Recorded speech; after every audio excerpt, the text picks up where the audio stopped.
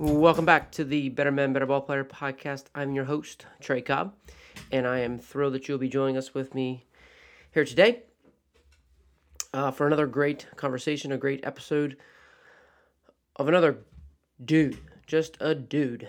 Doug Little from Potomac State Community College has decided to join us here on the podcast to talk about how we can not only help develop players, but how to develop better men. He gets into the podcast discussing how much more important, he says, how about spending more time on mental toughness than they do the physical side. Knowing that when guys have the mental toughness and when he uses his side sessions or skill sessions to find situations in games where guys showed mental toughness or to bring them awareness of when they didn't have it so then they can work on those things and again build on those things. But Coach Little is just a tremendous coach. For those people who don't know, he is, like I said, he's the head coach at Potomac State Community College in Kaiser, West Virginia. This is 24th season there at Potomac State. He's got over 700 wins. He's at 18 seasons with 30 more wins. He's been the ABCA Regional Coach of the Year. He's been a 4-time East District JUCO Coach of the Year with 4 trips to the Division I College World Series. He was, in 2016, an JUCO Hall of Fame inductee. He's also produced 5 Region 20 Pitcher of the Years. He's had numerous players drafted and signed professional baseball, as well as go to 4-year schools. But Coach Little, you can hear throughout the conversation how much of a great teacher he is. He's very detail-oriented and just a dude. Really, really privileged to know Coach Little and have the opportunity to take some of our teams these past couple falls to go play him in the Catamounts at Pot State. But it's just it's good because it's unique because Hagerstown and Potomac State is a big rivalry. They are, when you talk about Region 20 baseball, you're talking Potomac State, you're talking Hagerstown Community College. So very fortunate to be able to have a good relationship with Coach Little. If you know baseball in this area, Coach Little is one of the best in our area, one of the best in JUCO, and just really fortunate to have a great conversation, and hopefully you enjoy it. Just talking about all the things he does in the program, from his weekly schedule here in the fall, what they're trying to have him do during the COVID, and just how he's willing to adapt in his years at being a head coach at Pot State. So let's love our conversation. If you'd like to reach out to Coach Little, his email is dalittle@mail.wu.edu. He gets in there, gives out his cell phone. You guys can listen to that. He's just that willing to share, and always looking for good players as well. But like every good coach is. But overall, it's just a great conversation. I just love to have it. Again, very fortunate for have the relationship with Coach Little, and can't thank him enough. And hope you guys enjoy this episode here with Coach Doug Little from Potomac State Community College. My assistant, Don Schaefer, he's been with me 22 of my 24 years here. And we were just talking about this the other day, that in coaching, your life's pretty regimen. From this time you're going to do this to this time you're going to do that. And all that's out the window now. We've been going, we're in our second week of practice, and we've had one time in 14 days that we had everybody there at practice. Wow. So it's a new, something that we're not used to. Usually we have everybody there at practice, and you can go a certain time. So we're tailoring our practices because we've got a 46-man roster right now, and we're on Tuesdays and Thursdays. We have practice in 2 separate groups. Got our team divided into 2 groups, so we don't have everybody at the same time to try to prevent spread, and we can spread out in the dugout and stuff. So we're trying to counter it that way, but it's just so unusual. And like we've had a couple of kids sick this week. and we have the dorms that adds a different element to it. So we have a couple of kids come down sick. But like this week, well, last week we had one, and today we have one where a couple of our guys text me and they're not feeling well. They're sick, not running a fever, but kind of sick at their stomach. So they have to go into COVID protocol, which means that they got to go get tested. Right. We do testing here on campus. And then we don't have the rapid response. So they get tested and they know about 6 days later, so they can't be around the team. And so we've got guys, 2 or 3 guys with that right now. And thank goodness, knock on wood, they've all come back negative. I say all of them. We've only had 2 have come back negative. But, there's a guy out for practice for 6 days until he gets his results. Oh, wow. And one particular player was a pitcher, so he missed all of his bullpens, and he can't pitch this weekend without bullpenning. And so, you got to be more flexible than ever and adapt and change. And it's hard on me because I always like have everybody at practice, but we've had one time in 14 days, we've had everybody there. So just kind of the signs of time, we'll get through it. Whoever's there, we go with and figure it out. Sure. I mean, that's why I guess just getting into because I know just the amount of detail that you guys have and what I know with your program. Is it really hard? Is it really hard to kind of get everybody on the same page with all the things that I know that you like to cover and from the smallest detail? It is. Like I said, typically we get everybody there and we go over it one time. I hate going over stuff twice, but we're kind of living in that era now where we have to. And we put some stuff in with our pitchers, and we had a couple of pitchers that were out because of this. And now they're going to be coming back, and they're going to have to learn what's going on, or we can't put them into a game. So just trying, when somebody's out, we try to catch them up to speed when they get back. And it's frustrating, but I'm sure every other team's in the same situation that we're in, to where you're going to have guys coming and going because of this, and you just have to manage and do the best that you can. And that's been the hardest part for me because I'm pretty regimented and like to have a system of doing things as far as time frames and stuff, and a routine, I guess you could say. And sure, not really able to do that this fall. Yeah. Well, I'd love to get into that system and regiment. That's one thing I love. I've always cared down. Like even just the smallest detail of, I just know like your guys' foul balls in your dugout. Like you can just tell that those things are worked on. If foul balls come, everybody's in the dugout standing and they're communicating, and that just doesn't happen with talking about it during a game. So if you don't mind, like just kind of diving into like some of that, is that something like, do you have like basically a list of things that you've always had and said, hey, these are the things we can cover like per week? Do you kind of see them as a fall thing, or do you split them up between the seasons? Good question. We have a list of things that we obviously want to try to get in every fall. We try to put almost every single thing in the fall. And this year especially, when we go home from Thanksgiving break, which is around the 22nd or 23rd of November, then we're going online the last 2 weeks. And then we don't start class again until January the 19th. And that's when we would start practice again. And our first game is February the 20th. So this fall, more than ever, we're having to put everything in. So once we get back in January, we only got 30 days till we're playing. And hopefully we got everything in. So once we get to January, it's just going to be a review of everything from the fall. So, yeah, we've got a list of things that we like to try to put in. And honestly, this, you've coached at the college level and at the junior college level, you got to be careful about too much information overload. Yeah. You got different levels of learning with guys. You could rank your players 1 through 25 on a physical ability. And if you rank them on the mental ability, it's not going to be the same 1 through 25 as the physical part. So, you got to kind of take into consideration the learning levels of guys. We got some guys that are really quick learners, and some guys takes a little bit of time. And I think it's like that on any team. Mm-hmm.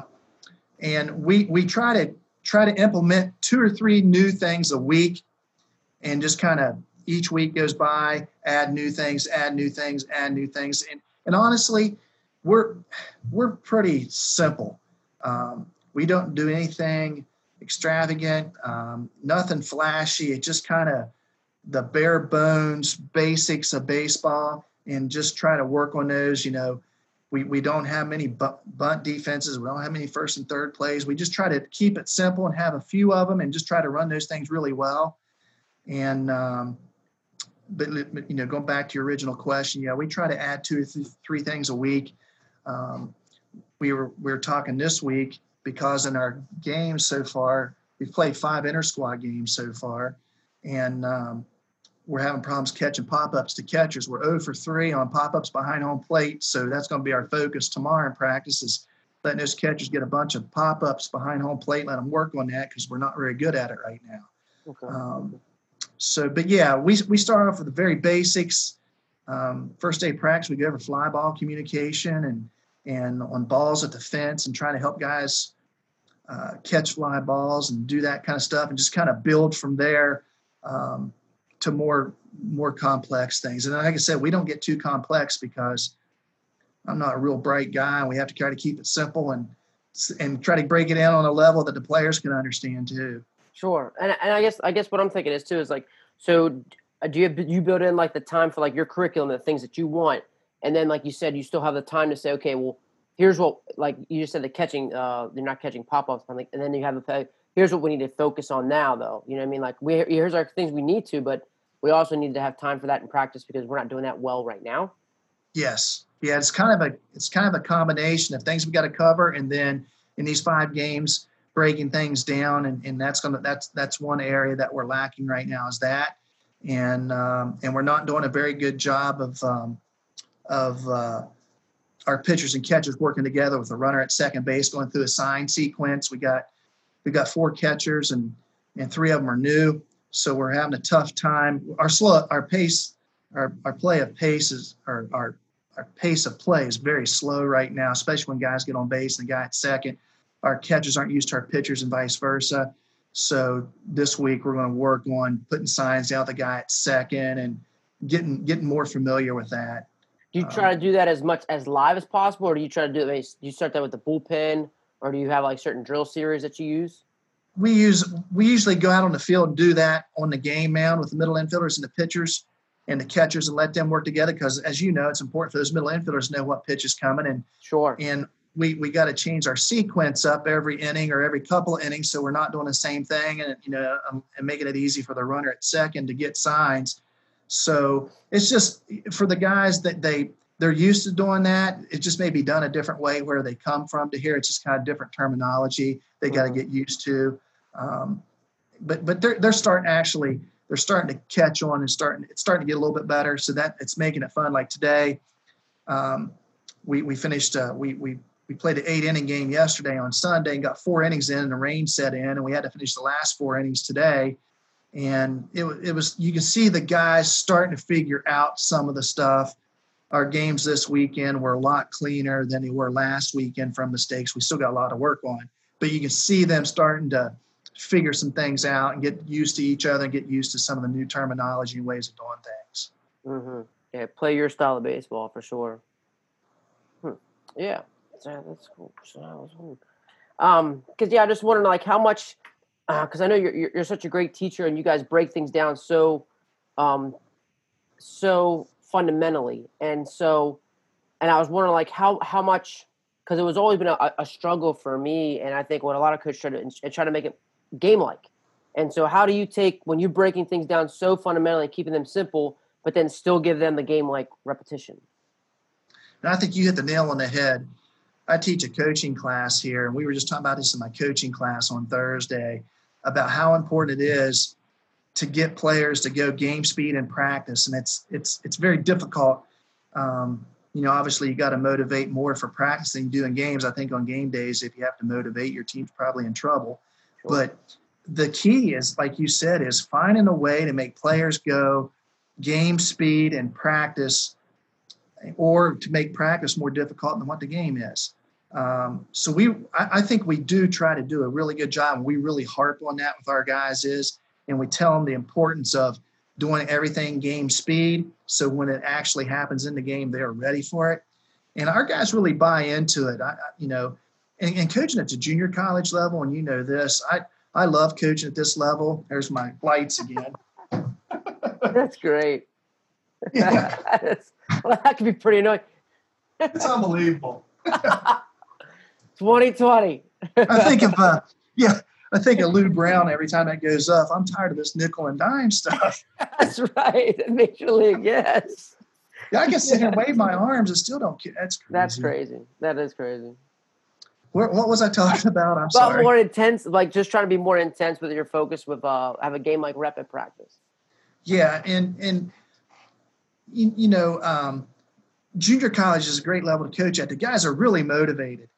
I think they're motivated because they know if they don't work in a classroom, if they don't work on the field, that they're not going to have a chance to move on. So you don't have to motivate guys a whole lot at this level. I have found that's why I enjoy coaching at this level, because the guys are hungry. They're trying to use us as a stepping stone to move on to bigger and better things. And they really, they really buy into it. I think we're fortunate the success that we have. It makes it easier when players come in to buy into it because it had success and they see where the players have moved on to. So that helps.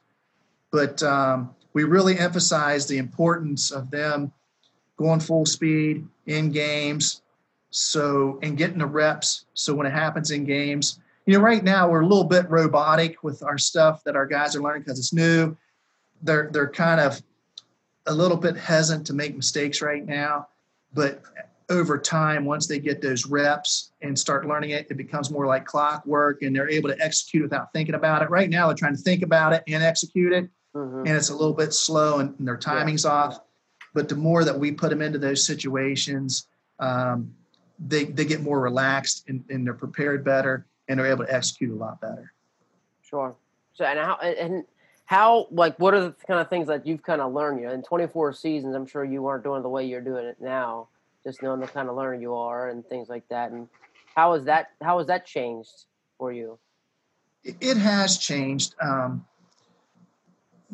some ways better, in some ways not as good. But I hear people talking about travel ball and all that kind of stuff. I'm for players trying to play as many games as they can.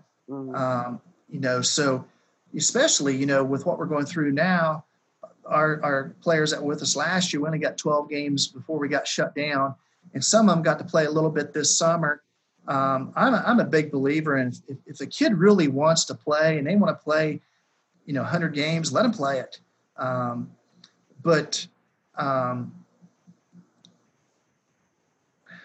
Get me back to your question. I got. I was just wondering just how that's changed. With all your, you're talking like where you say you kind of start with so fundamental right now, and then how you're kind of helping them with game like situations, and how your practice has progressed. And I'm just wondering, has it always been like that? Have you done it differently in the past where you were? And I'm just thinking about how much that's changed in 24 years with you. Okay, sorry about that. I got to go on a different direction. Sorry. It has changed some. I think the part that's changed is me and what I've done. Before, I'm not a very. I wish I was more patient, but I think I am a little bit more patient than I was 20 years ago. But I think the thing that we're doing the exact same thing as we did 20 some years ago. The only difference is I think we're doing a better job of not information overloading. Before, years ago, we teach 4 or 5 things in a row, and we were overloading guys. And our thought process then was try to throw as much information at them. They're going to have to retain it. And we were finding out that guys weren't retaining it. And we were wasting their time and our time by really trying to get too many things in.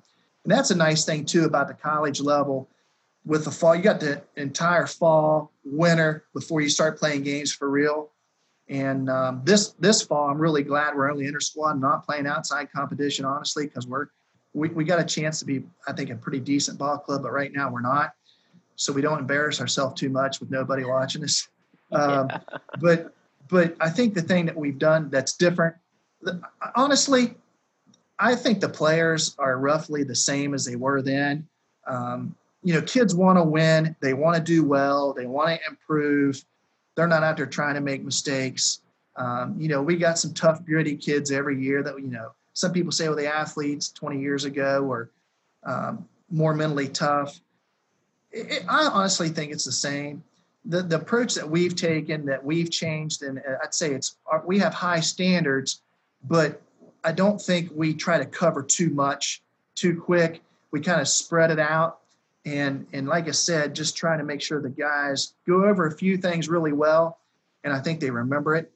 I really think, even, I coached at the Division I level for 5 years, and I think a lot of times we overloaded our guys, and they were confused with what we were trying to do. So I try, and I honestly, I've got a short attention span myself, so I try to limit, how we practice 6 days out of 7, and our practice sessions, like our longest practices, is about 2 hours, 2 hours and 15 minutes. We don't go really long, because I really think that after 2 hours, 2.5 hours, attention span goes down, and guys it's hard for them to focus. Mm-hmm. And you've been around baseball your whole life. I think baseball is one of the hardest games, if not the hardest game to play mentally, because it's such long days, especially on game day. You play a doubleheader, you're out on the field for 6-7 hours, and then you got 20, 30 minutes in between games. It's hard to stay focused for baseball that whole time. So we try not to overload the guys. And I'm sure some of our guys probably think they are overloaded, but honestly, we try to keep it pretty simple and just kind of do it in chunks. Mm-hmm. Yeah, man, I could go a couple ways then, though, in your wheelhouse. I'm thinking practice then. Like, so let's talk about that 2-hour practice, man. Like, what are you like, how are you chunking? How are you chunking that practice? That's one thing one thing I like. I'd like to come see a practice. That's for sure. You're welcome anytime. We'd love to have you. All right. Typically, like in our fall, we play every Saturday and Sunday. Monday is an off day, unless we get rained out on the weekend. And then Tuesday is kind of a conditioning day where we just condition everybody, but we review from the weekend. And honestly, we started that about 10 years ago, and I found that has been one of the biggest things that's helped our guys. Is on Tuesdays, the first thing we do on Tuesdays is review the games from over the weekend. Here's the things that we did well. Here's the mistakes that we're making. And I really think that that's as useful as playing on a game day, that guys can learn from that. Now today, we kind of did a combination. We had to finish our game from yesterday because of the rain, and then it didn't take us long to play that game, and we reviewed for about 30, 40 minutes afterward from the weekend. And for example, we reviewed some of our pitchers. When our catcher gets the sign down with the guy at second base, as soon as the live sign goes down, the pitcher comes up and comes set, and the catcher's not going through all of his signs, and we're not fooling anybody. It's easy for the runner to second base to pick up what sign we're going with. Mm-hmm. So, we talked about that today as our pitchers, is you got to let the catcher go through his sequence completely before you come up and come set. If not, we're not fooling anybody. So, our pitchers that were here last year, they're really good about it. Just the new pitchers kind of learning the new system. I've had a pitcher tell me, in high school, our catchers put down one sign with a guy at second base. Mm. And, I'm amazed in college, our guys will come back sometime and say, when they're running second base, says, hey, they're only putting one sign down. Mm. So, we review from our mistakes over the weekend. Like, we had a couple of base running mistakes over the weekend, and we're able to sit down and the guys know our base running strategy with no outs, 1 out, 2 outs, what we're trying to do. And we made a couple of base running mistakes that doesn't go along with our base running philosophy. And the guys knew, which was good, the guys knew when they made a mistake and what they were supposed to do. They just made a mistake, but they knew afterwards that I shouldn't have done that. Like we had a kid today he was a runner at second base with nobody out. A ball in the dirt, the ball was barely in the dirt, our catcher blocked it, and he takes off for second base, gets thrown out by 15 feet. Mm. And, we just can't make that first out at third. And when he slid in and got tagged out, he came in the dugout, and I was asking him, how many outs was it? He goes, 1. He said, it was stupid. He said, I knew I shouldn't have went in that situation unless I knew I could have went in standing up. But he learned from it. He's a freshman. He learned from it. So I really think that review after we play is ginormous in our players' development, because we can sit there and break it down. So that's generally what we do on a Tuesday. And then Wednesday, Thursday, Friday, we work on all aspects from defense, positional defense, to hitting, to base running, our pitchers doing their bullpens, all that kind of stuff. So we kind of work Wednesday, Thursday, Friday with things, play Saturday, play Sunday, Monday's an off day, review, condition Tuesday. So we're really honestly practicing 3 days. There goes my light again. I can't get a thing to stay on either. That's weird. It won't even stay on there for you. That did. There it went on. Sorry, I know that's annoying. There's a button here that you can hit. Now I probably screwed it up. It's funny. It got up. It turned on when you got up. I like to know how much anything does say because at least it gives me exercise getting up and down. I don't sit all the time. There it goes again. Oh wow, he might have.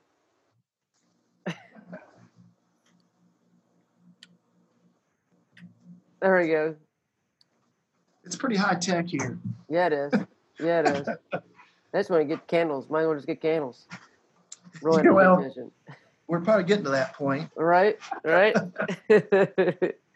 So like really, with those Wednesday, Thursday, Fridays, like when you talk about those 2 hours, is it, you like to bring out your positional defense or team defense? I guess it's depending on what you might need at the time, and then getting into some offensive work. And then do you have is it like that? And then with like a scrimmage time, like a live time, or is it all kind of live? I guess. Good question. We make every Wednesday a team defense day. Okay. Because our pitchers threw on the weekend, Saturday, Sunday. If you pitch on Saturday, it gives them 3 days rest, Sunday, Monday, Tuesday. We threw on Sunday, Monday, Tuesday rest. So we do a team defense that day. And it's kind of a blowout. We work on our tandem relays when plays at third and extra base hits at the plate. So we do team defense on Wednesdays. We'll go, we call them sure doubles. We go sure doubles, and then let the guys take a round of infield, outfield, so the guys can work on the relays and cuts and stuff. And, our catchers and third basemen are learning when to let the ball come or when to get it relayed. And then we'll go into bunt defense, our first and third defense, and then we go into PFP. That whole segment takes probably about an hour and 15 minutes. And we don't have lights. So we got about 45 minutes after that team defense to go into. Honestly, Trey, we don't spend a ton of time hitting in the fall. Now, luckily for us, we just built a new indoor place that's right behind our dugout, and it's really nice. We got 3 full cages in there, pitching machines, and it's open. We open it at 9 o'clock in the morning and it goes till midnight. So our clubhouse, our players can come out anytime between 9 in the morning and midnight, get in the clubhouse, go hit. So our falls, honestly, we do not spend a lot of time hitting in the fall. It's mainly a lot of defense. Mm-hmm. And the guy just go by himself in the barn. They go and hit on their own. Now we hit of those 3 full days of practice, that team defensive day, we hit none that day. Okay. The guys go hit on their own. Then on Thursday is a defensive day. What we'll do is we got the team split into 2 groups that day, so we don't have all the guys there because of COVID. So we got a team of 22 that comes from 2:45 to 4 o'clock, and another group comes from 4:15 to 5:45. So in that, we send the outfielders to hit for about 45 minutes, while the infielders for 45 minutes are defense on the field. Okay. And then they switch. The outfielders will come out and go through 45 minutes of defense while the infielders go hit. And the pitchers and catchers during that time, we're doing our bullpens and conditioning. That's every Thursday. And then on Friday is a normal, we take BP on the field on Fridays. We take 3-group BP on the field on Fridays. We have a group hitting on the field live, a group in the field working on defense, and a group in our hitting cages hitting. So Friday's our big hitting day where we do a lot of hitting at practice. But honestly, outside of Friday, we don't spend in the fall a lot of time hitting. It seems to work for us. We really try to spend a lot of time working on our pitching and our catching and our defensive working on getting ground balls, our defensive, from bunt defense to first and third defense. Like before we put in our sure doubles with our tandem relays, you got to spend a couple of hours, the infielders working on footwork. So when they go out there, they know what they're doing. And we used to, that's another thing that we've changed is we go more individual stuff, more individual teaching stuff on defense before we actually put them in to those situations. We kind of teach them the footwork and stuff and how to do that before we put them into it. Used to be we just roll them out there and, all right, we're going to take infield, outfield, work on sure doubles. So we got more technical with that aspect of it. We do now. I will tell you this: we spend a lot of time of evenings in individual group meetings. Coach Schaefer works with our hitters. He'll bring our hitters in usually 2 days a week for an hour each day and go through approach at the plate and how we're going to handle at bats. Working on our offensive philosophy. And when will that be? When will that be? Like before, after? After practice, like he'll bring him back at 9:00 that night. And that's an advantage that we've got. Our guys all live on campus with the dorms and stuff. Right. They live 5-minute walk from our field. So like our hitters will come down from 2 nights a week, 9 to 10 o'clock, and they'll sit on a with a chalkboard and go through stuff, and he works the approach. And then usually one day a week, I'll have the pitchers and catchers. We have to be a little bit careful because, catchers get double duty. They got to be with the hitters. Yeah. And then if we have a pitcher catchers meeting, they got to come back to that. So we spend more time really in meetings and working on positional skills in the fall than we do hitting. Mm-hmm. We have found in the last 10 years that works best for us in our situation. But, not saying that we're sliding hitting because we're trying to figure out a way to score runs. That our guys spend a lot of time on their own hitting, and they got to do some work on their own. So our fall is built, where they. I was just wondering, like, because the new hitting facility, like your indoor facility, is new. So how would you do that in the past, like before you had that? You're right. Did you do it in the gym, or is it just something that you start now? We would do it in the gym, but that would be in the winter. So in the outside, we don't have lights outside. We had to do things a little bit differently then, but we still did a lot of individual defense, and we had lights in our cages so guys could come and hit on their own at night. Mm-hmm.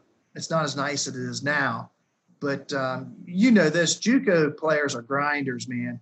Yes. Those guys will hit from daylight to dark, and I love that building because it's nice. And I love when I drive, I'm in my office now. When we get done, I'll guarantee I'll drive down, the lights are on, I'll walk, there'll be 8 or 10 guys in there hitting tonight. Mm-hmm. And I love that facility getting used. And, but before, Coach Schaefer does such a great job with our hitters. Before we turn them loose in the cages, he walks them through drills and all that kind of stuff. So the guys just aren't down there free swinging it. They're in there with a purpose. And, and a lot of times guys got to do stuff on their own to get a little bit better. So we're very fortunate aspect to have that development. We call it a player or baseball performance center, to where they can go down there and get work around the clock, around what we do in team and stuff. Yeah. So do you find, I guess in this winter, is that when you kind of put in your like maybe offensive, like team offense stuff, like any kind of like, what you're trying to do offensively? We do that in the fall. He's probably had 4 or 5 1-hour meetings with the guys already in the last 14 days, talking about approach. Hope my light don't go off. Talking about approach and those type things, and he really drives that point home with our hitter. I spend all my time with our pitchers and catchers for the most part, and which I'm very fortunate. I've got really good assistant coaches, and I just turn them loose. I don't have to worry about the hitters. They do a great job with those guys. And it's honestly to the point now to where probably since 2011, I've turned the hitting over to Coach Schaefer. He makes our lineouts up. He makes our offense. I don't even know who's playing when I get to the ballpark that day. I just know who the pitcher and catcher is going to be. And he does a great job because he's with those guys all the time, from meetings to watching them hit. And he's going to know those guys better than I do. And if he has a guy, maybe he's got, hey, what do you think between this kid and this kid? What do you think? and I'll put my 2 cents in, so to speak. But he does a really good job, and that frees me up to really bear down on our pitchers and catchers. And as you know, that's any team's success at any level is going to be based on that pitchers and catchers, and it frees me up. I just do the pitchers and catchers, but he puts the offensive philosophy in the fall, and then when we get to January, then we really start hammering away on it. And with our new facility, it makes it nice. This past year, our hitters are able to start seeing live pitching 3 weeks before we open up. And that's really helped us catch up. Usually our first couple of weekends, we play some pretty tough teams down in the Carolinas and we take it on the chin. But with doing last year, I noticed with us being able to do live at-bats, we can have 3 cages going of guys getting live at-bats off of pitchers 3 weeks before we open up. And that's really been a huge help with us in our hitters development, and even our pitchers development, to do that leading up to our season starting, where in years past we really weren't able to do that. So on those days, he really spends a lot of time with our hitters, breaking down pitches and what they're looking for and all that kind of stuff. He gets pretty technical with it. Sure. Oh, and I know Coach Schaefer. He's always writing something down, and taking notes and things like that. I'm telling you, he's a student of the game.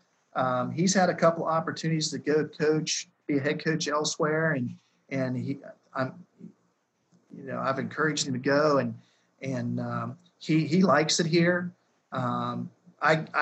We wouldn't be where we are today without him. He's such a huge help for me. But he does a fantastic job with those hitters. Like I said, we couldn't do it without what he's done for us. Sure. No, Coach Schaefer, and even just the consistency with him, and you guys, it's hard. He's a great baseball mind. He really is. He comes up with some stuff that, he helps me, and it makes decisions and stuff and sheds different lights on it than when I'd look at it. And he honestly has got a great baseball mind. Mm-hmm. And there's a lot of great JUCO coaches out there. We're fortunate in our region. There's a lot of good coaches out there, and ton in your region. Yes, and a lot of those coaches have moved on to bigger and better things, and JUCO's obviously a great place to go play at and cut your teeth. And my son is a freshman for us this year, and he's that 2020 class of everybody. All those high school kids missed their senior year because of COVID. Right. And he's here, and he's been around Coach Schaefer with his hitting since he's been 5. So he can probably teach everything that Coach Schaefer teaches, because he's been hearing it and been in the dugout since he's been 5 years old. Mm-hmm. So he's got a little bit of at a young age an advanced knowledge of hitting approach, which has really benefited him as a hitter. But yeah, this COVID's really had an impact on everybody, as you know. And those incoming freshmen we had coming in, we recruited those guys as if we weren't going to have our guys back, and then COVID hits, and these guys are coming back. And honestly, in college baseball, there's a log jam of players. Oh, unbelievable! I know, like this winter recruiting transfer, I think is going to be, it can be a mess. Absolutely, there's already a couple thousand guys in the transfer portal just because they're going to those 4-year schools, and now the seniors are back, and the draft was only 5 rounds, so not many players getting drafted. It's a log jam. In January, you're going to see a lot of players go from Division I to JUCOs. Easy. I think 100%. I mean, that very easily. Yep. It's going to be tough. I think also the competition. I think we're going to still see some great baseball. But not the saying that those kids in there are just in a tough spot. Like if you're playing college, it's just a tough spot. Yes. And I think for JUCOs like us, Hagerstown, some of the JUCOs, I think Hagerstown and us are going to benefit from it more, because in years past, Hagerstown and us, we've had a good number 1 and good number 2 pitcher. Then after that, it's by committee. Mm-hmm. In your top programs, your really top programs, they've got depth. And, we've never really been able to have quality depth. So this year, this backlog, I think for Hagerstown, for us, I think it's going to give us a chance to have some quality depth. Sure. That we normally don't have. So I think for us, it's going to be very beneficial to us. For somebody that's used to having top players all the time, it's probably status quo for them. But I know for us, when I sit and look at our pitchers, we're not world beaters, but we can run 10 guys out there right now with our team that I think can keep us in a game. In years past, we might have 4 guys that can keep us in a game. Right. So that aspect has really helped us a little bit. Sure. But you're right. It's this year in college baseball at all levels of college, it's going to be really good. Mm-hmm. I agree. I mean, you got that's even the top programs in the country. Those seniors are coming back, and especially the guys that didn't go high in the draft, and that's so tough, And you're looking at big time recruits from out of high school, and they're going to go against them. It's just going to be very interesting. It is. What are your thoughts, Trey, on not to ask you questions, but like I'm not a big social media person, but I do Twitter because I love Twitter. I don't tweet much, or I think you don't tweet. I don't tweet much, but you can really keep up on scores and see what teams are doing and all that. And I see so many kids.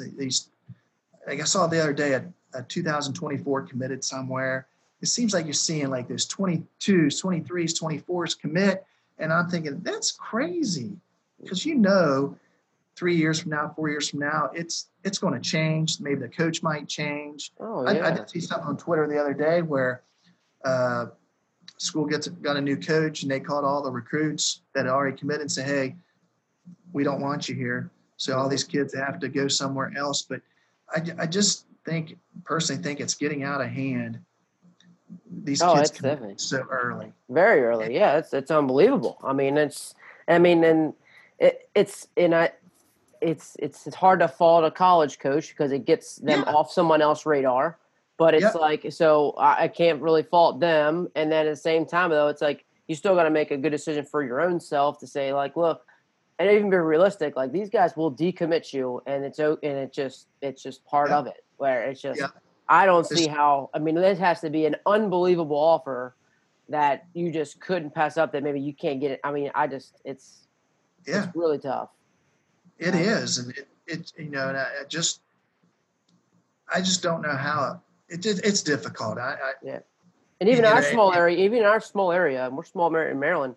I've seen a handful of it happen here. Like even in our small, I can't imagine in bigger areas a much bigger talent pool that I'm sure it's happened multiple times. Even for us in our small area, here in it for us to happen and know multiple people happening here, like, that's not a good thing. It's happened all over, and it's and what it has is really like with junior college. We recruit 1 year at a time, and like I had a 22 and a 23 kid email me and say, hey, we're really interested in your program. And I email them back, hey, thank you for your interest. And honestly, we're 1 year at a time. We're still recruiting 21s. I haven't even thought about the 22s and 23s. Just giving you a heads up, keep in touch with me. And when that time comes, we'd have an interest in you. So, sure. Hey there. Good. How are you? Sorry. That's all right. Thank you. I'll go on your desk. Thank you. Good weekend. You too. At least you got the light kick back on for me. Yeah. That's our athletic director. So, I'm old school, and I just see that recruiting is getting more difficult because kids want to commit early. And I really think kids need to be a little bit more patient. Mm-hmm. As you know, junior college is such a great avenue. I'd recommend it to anybody. 100%. Unless, like you said, unless you get a really good offer to go play in Division I. And there's some really good Division II. Like Shepherd's really good. Yes. And they're a factor. But if you don't get a chance to play Division I or a good Division II school or good, pick a school based on where you feel comfortable at, where you think you're going to have a chance to play. But junior college is such a great way to go because it's kids your age and 1 year older. You don't have any juniors and seniors to compete against, and cut your teeth down there in junior college, and then you're able to make that jump to a bigger school a lot easier. And like I tell kids too, it's like,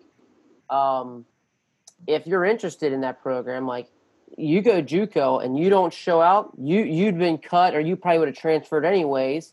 You know, Yep. you wouldn't have played at that big time school. Or two, you're going to get even a better offer now coming out of it, or you Yep. might even get at that same school or a better school at a different school. You know, Yep. and so you're going to learn a lot about yourself right away. That 19, 20-year-old years of your life are really, you know, just trying to figure out what you're going to do. Are you really into it? Because if not, if you don't really grind it out, like, you're not going to be that great of a player anyways, you know, and JUCO Right. shows that, you know, if you're not going to put, because JUCO, you can practice a ton, you can work out, and, you know, it's a grind. So like, if you don't have that, you know, it's going to show a lot too. Like, do you really want to do this? Absolutely. Absolutely.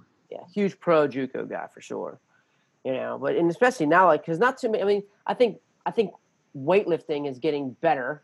That continues to get better. I don't know how much better it is than at the regular high school. You know, kids are starting to, what I see in our area, kids are starting to put more money into that.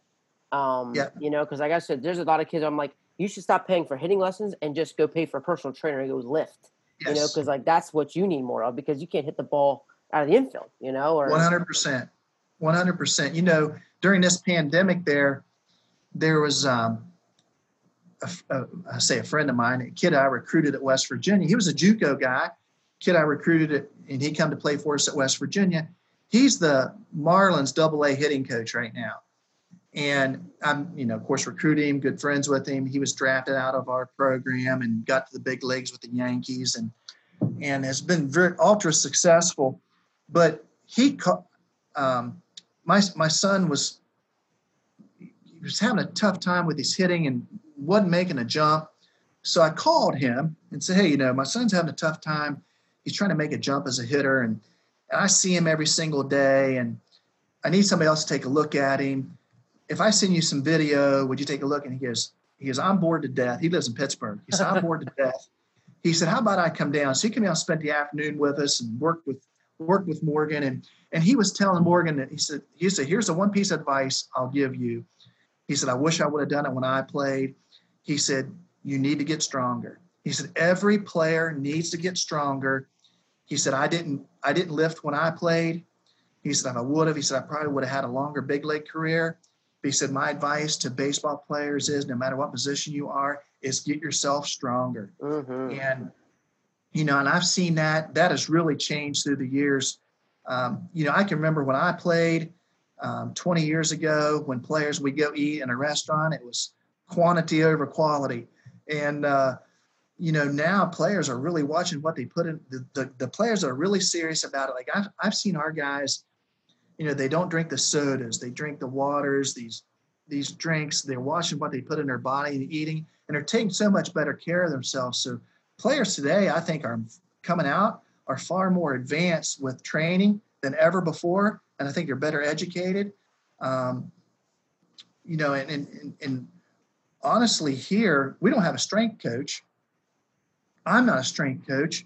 You know, before, until about 5 or 6 years ago, we just get in the weight room and lift and do all this kind of stuff. And now we kind of do a lifting program that's designed by a major league strength coach that our guys can do, that's tailored for them as a position player or a pitcher. It's become more and more high tech, and you know, players are just getting better because they're so more advanced than I ever was as a player and things out there. So I think in that aspect, we made really good gains. Mm-hmm. And I think players in colleges that aren't doing that, it's really missing the boat. Oh, for sure. I mean, it definitely is. Like, there's, you definitely see it more, but you're right. I think it's the select few of players that, if those that are really serious about it. No, I mean, I even hear my guys are talking about this summer. Like, they know like certain things are put in their body or certain things that they're going to take before they lift. But But again, and that's like that Cameron Day kid that you saw, and he's the same Yep. way. He knows what he was putting in his body before he's going to go work out. He wasn't going to eat. So he packed his lunches to come between the games and know what he was eating. So I think just another part of that preparation. So thinking about that, Coach, is the kind of players that you see, like giving into that, like, so beyond that, beyond like you said, that skill of watching what you eat, and that kind of is there any other with all the great players you've seen, like what else do those great players also do? Obviously we're looking for a certain skill set, but we're also looking, if the player's got a really good skill set, we're probably not going to get them. They're going to go to a bigger school, or maybe we're always fighting those Florida JUCOs. Every kid wants to go to a Florida JUCO and play because it's warmer and all this and that. And, you don't have to go that far away from home to play in a good JUCO program. Oh, yeah. But if you got a player that's got a really good skill set, they're going to have a lot of people recruiting them.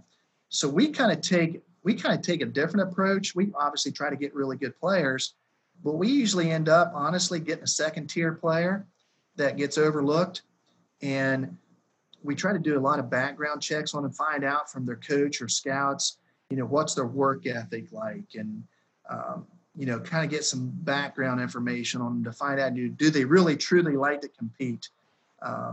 You've seen it, I've seen it. Players have marginal ability that really are competitors and work hard.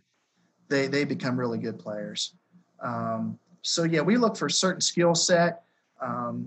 I'll tell you this too, through the years, body types have have come into it as well. Like when we recruit pitchers, try to recruit those long, lanky pitchers, big body guys. So you can try to put weight on them and get them stronger. And, they're projectable. Projectable can get you beat. But, if you take a look at our pitchers this year on our staff, we've got some pretty decent sized kids, maybe not real thick, but long and lanky pitchers. Their arm works pretty good. So we look at skill set. Honestly, we look at body size and what kind of athlete are they, and try to do as much finding out about their background as far as, are they a good kid? Are they a hard worker?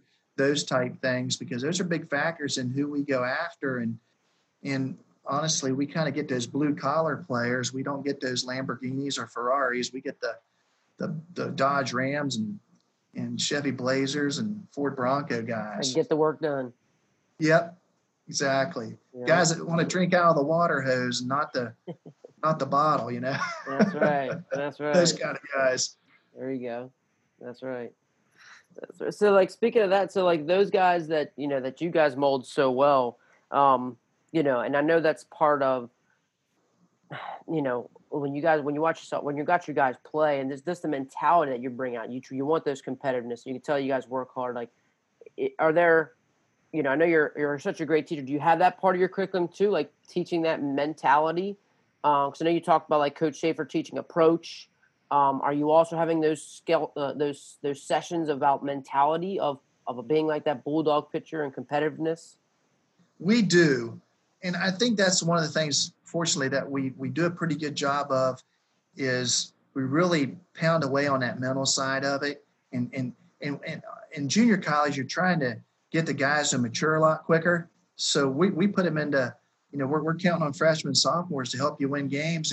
And we kind of force them, I think, in a good way, to grow up quicker than they would be at a 4-year school, because we're counting on them as a freshman and sophomore. So we really do. I think we kind of have a tough love for our players here. We push them.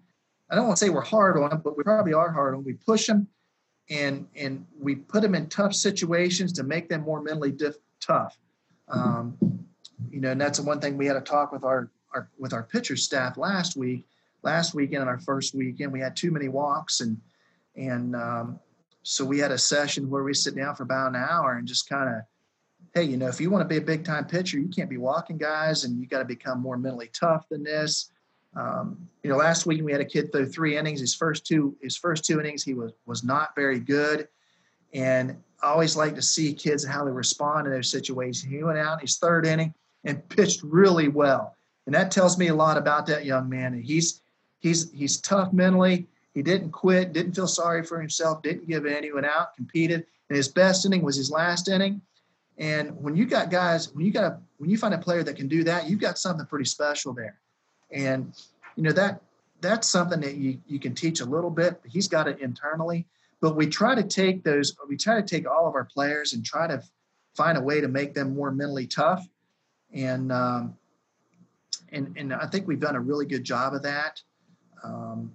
Some guys, obviously come in more mentally tough than other guys, but I've seen in 2 years a transformation of a player being pretty soft mentally to where they turned into a really tough mental kid and went on to play in Division I or even pro ball. We had a kid the other day that just came back and visited. He'd come down to see one of our inter squad games. He was a pitcher for us. He pitched in the Phillies organization for a while. And he was talking about how soft he was his first year here. And he said he thought, you guys are mean to me. You yelled at me when I didn't do things right. You pushed me. And he said, now, he said, I can't, I wouldn't be where I am today if I didn't have that. And it's kind of a tough love. Yeah. And I think we also tell the pitcher or tell our players that, at some point here, you're gonna get your butt chewed on multiple occasions. It's not that we're being mean to you. It's that we see something in you that we're trying to get better, and we're going to push it and get it out of you. And I said, I always tell the guys that don't take it personally. We're trying to push you, make you better. I think the time to worry is when we stop yelling at you and stop trying to help you out. We've probably given up on you. And our guys really do. I think we do a good job of conveying that to them, and they buy into it. I think they know that we're trying to help them and trying to do everything we can to make them better and make our team better. It's kind of, it goes hand in hand. Mm-hmm. So you kind of just take it individually, piece by piece, and say, hey, this guy, and you're just trying to showcase things in the game and say, here's how this guy was. So it seems like you always have that a part of your conversation, like maybe part of your, like when you guys take it, like, I guess when you break it down, like on Wednesdays or Tuesdays and say, hey, here's how this guy was mentally tough. Yes. Yeah. And now I brought that out with that picture. So, here's this guy, and I was telling it in front of the whole group. And we'll tell the guy, say, we're going to single you out on good things and bad things. It's not a slap in your face. It's so everybody else can learn. And, I said, here's this kid. He goes out in his first 2 innings. He was brutal. He didn't give, he was not very good, but he didn't quit. He went out in his third inning. It was his best inning. And you can just see his body language after he come off the mound at third inning, that he got some confidence. And then this weekend he went out and pitched for us and was lights out. Yep. So hopefully it's a learning experience. And, the other pitchers see that. You're going to have, as like I tell the players, the game's built around failure. You're going to fail more times than you succeed. And the players that are successful are the ones that's able to handle that failure and learn from it to make themselves better. And, this game's, I always tell the guys, this game's really easy when everything's going well for you. It's when things aren't going well, It's how you handle that and where you go from there and success. The other 60% of the game, especially. I tell you, it's so much mental. And we talk about this in my coaching classes. Coaches, I think every coach probably from doomsday till now spends more time on the physical aspect of it. We probably should be spending more time on the mental aspect. Mm-hmm. Has that changed for you at all? It has. Has it? We spend so much more time working on the mental part than the physical part now, because without it, the physical part is not going to be any good unless the kid's mentally tough. We do spend a lot of time on that mental, trying to improve mental toughness and trying to get guys prepared. I think if they're prepared, they're confident, and their toughness goes up if they're prepared. Mm-hmm. Yeah, it starts there. Starts in the mind. David Goggins. I'm reading a book. David Goggins Can't Hurt Me, and this guy's a 3-time going through Budge training SEAL, like crazy, and that's all he talks about. And it's just crazy how this thing start and end in the mind. And yes. I never realized it too as a player. And the more I've read and learned and try to help guys, is how people how even as a player I used to see myself, like I love defense, and like you would see yourself making a play, and then you would make it, and it was just like, and I never realized that I did those things. And then when I would have conversation with guys like do you know, like, do you see yourself getting a knock here? Like, can you see yourself doing that? Can you see yourself making a pitch? Well, no, Yeah, like, well, I think that's so much part of it. Where like, either one, maybe you don't know you do it, or two, like, you need to just say, like, this is what people do. This is what good athletes do. absolutely. And I think they're definitely teachable. I do. I think they're Yes. definitely teachable. Oh, there's no doubt. And,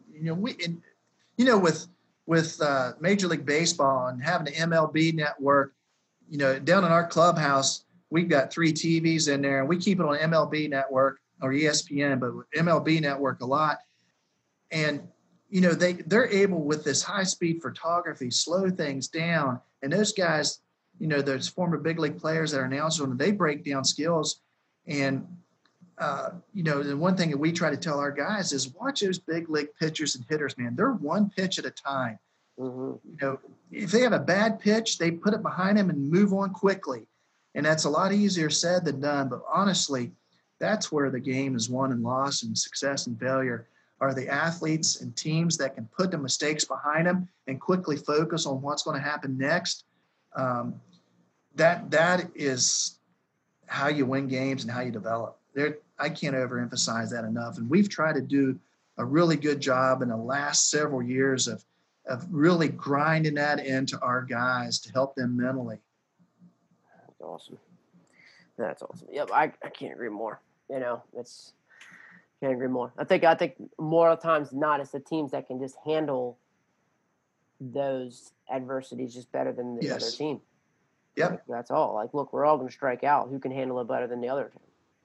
We spent a lot of time with our guys on umpires, like just taking the umpires out of the equation, because, I see a lot of teams, a lot of players blame things on umpires. And we really try to take the umpires out of the equation, say you got to deal with it, because you're going to get bad calls, you're going to get good calls. And I see it at our level, at a JUCO level, I see a lot of teams, when there's a bad call, go in a tank, and they just keep dwelling on it instead of putting it behind them. And I think we do a really good job of that, of not reacting to an umpire's call and trying to deal with that mentally. We do, Trey, spend a lot of time with that aspect of it. I haven't been ejected from a game since 2004. And not saying that, I've gotten argued calls, but, but we try to emphasize to our players that. See, I think that's what makes you such a great teacher. Like, you're not saying teacher and a leader, because a leader would not ask those of his players and then just on the other say, well, I'm still going to go crazy on these umpires. Yes. And shows great leadership, Coach. Well, thank you. We just try to get them and say, listen, you're going to get bad calls. We got to overcome it. We just got to find a way to overcome it. And I think our guys have done a really good job of that through the years, of taking it out of the equation, because you've seen it, I've seen it. You get a bad call and the teams, they fall apart. Mm-hmm. Or one strike comes 2, and then all of a sudden 3, now you're down and you're out. That's it. Yep. Absolutely. That's it. And it's a shame. It all started from just one thing that you could have just let go, and because he was going to get hit anyway. It's a tough one. It is very, very tough. Yeah, it is very tough. So yeah, we're especially with a 19-year-old kid who's had a ton of success coming into it, and then all of a sudden he's never seen that slider before, or just really struggling, and all of a sudden now he gets a bad call, which we all agree it's a bad call, but it's very tough. Very tough. The game's tough enough as it is. Absolutely. To put that on top of it, Yeah. Oh man. But Coach, it's been an hour so far. I told you about an hour. This has been incredible. Coach, if there's any way that people would want to reach out to you to talk maybe more about this stuff, what would be the best way to reach out to you? Email is fine. DA.Little@mail.WVU, like West Virginia University, .edu is my email. I'll give you my cell phone, 304-813-8438. I prefer text. Sometimes I'm not a big conversationalist. unless it's on baseball, though. That's right. I could That's talk right. all night on baseball, but yeah, more than welcome to email me, text me, call me. It's funny because I spent 24 years here, and this is year 32 overall in college. And just over the weekend, I learned something new that I didn't even know in baseball when it comes. And so, we're not too old to learn. And, I'm trying to advance with technology, with the Rapsodo and the TrackMan and all that kind of stuff. It's really vital information. And I know we're trying to get more of that implemented into our program because it helps recruit kids too. Sure. But I also think those are good teaching tools too. I just got to learn to keep up with the times with technology and stuff. I'm kind of old school, but the new stuff I like. And, there's lots of different ways of teaching hitting and pitching and fielding, as you know, and you have to kind of find out what works best for you. And so we're kind of old school here, but we're trying to stay up with current ways of technology.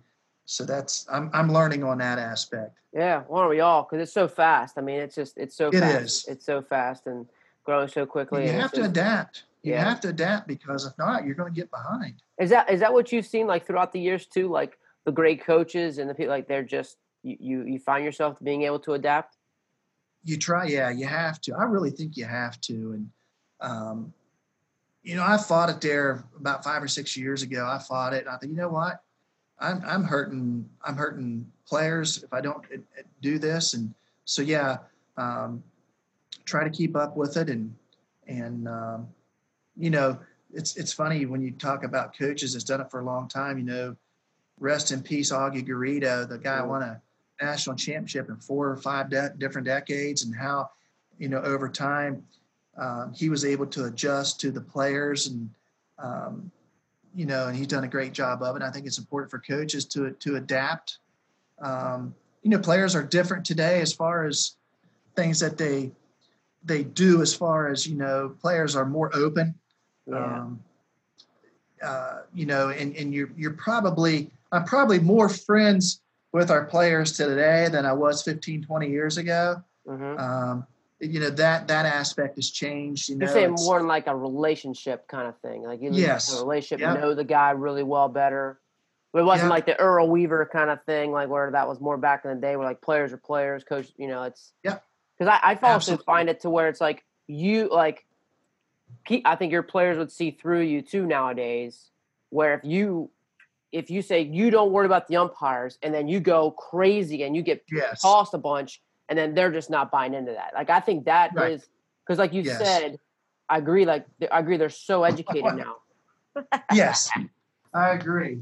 But I really think that, But I don't know if that's a bad thing. I don't know if that's on the kids or if that's also making adults better leaders.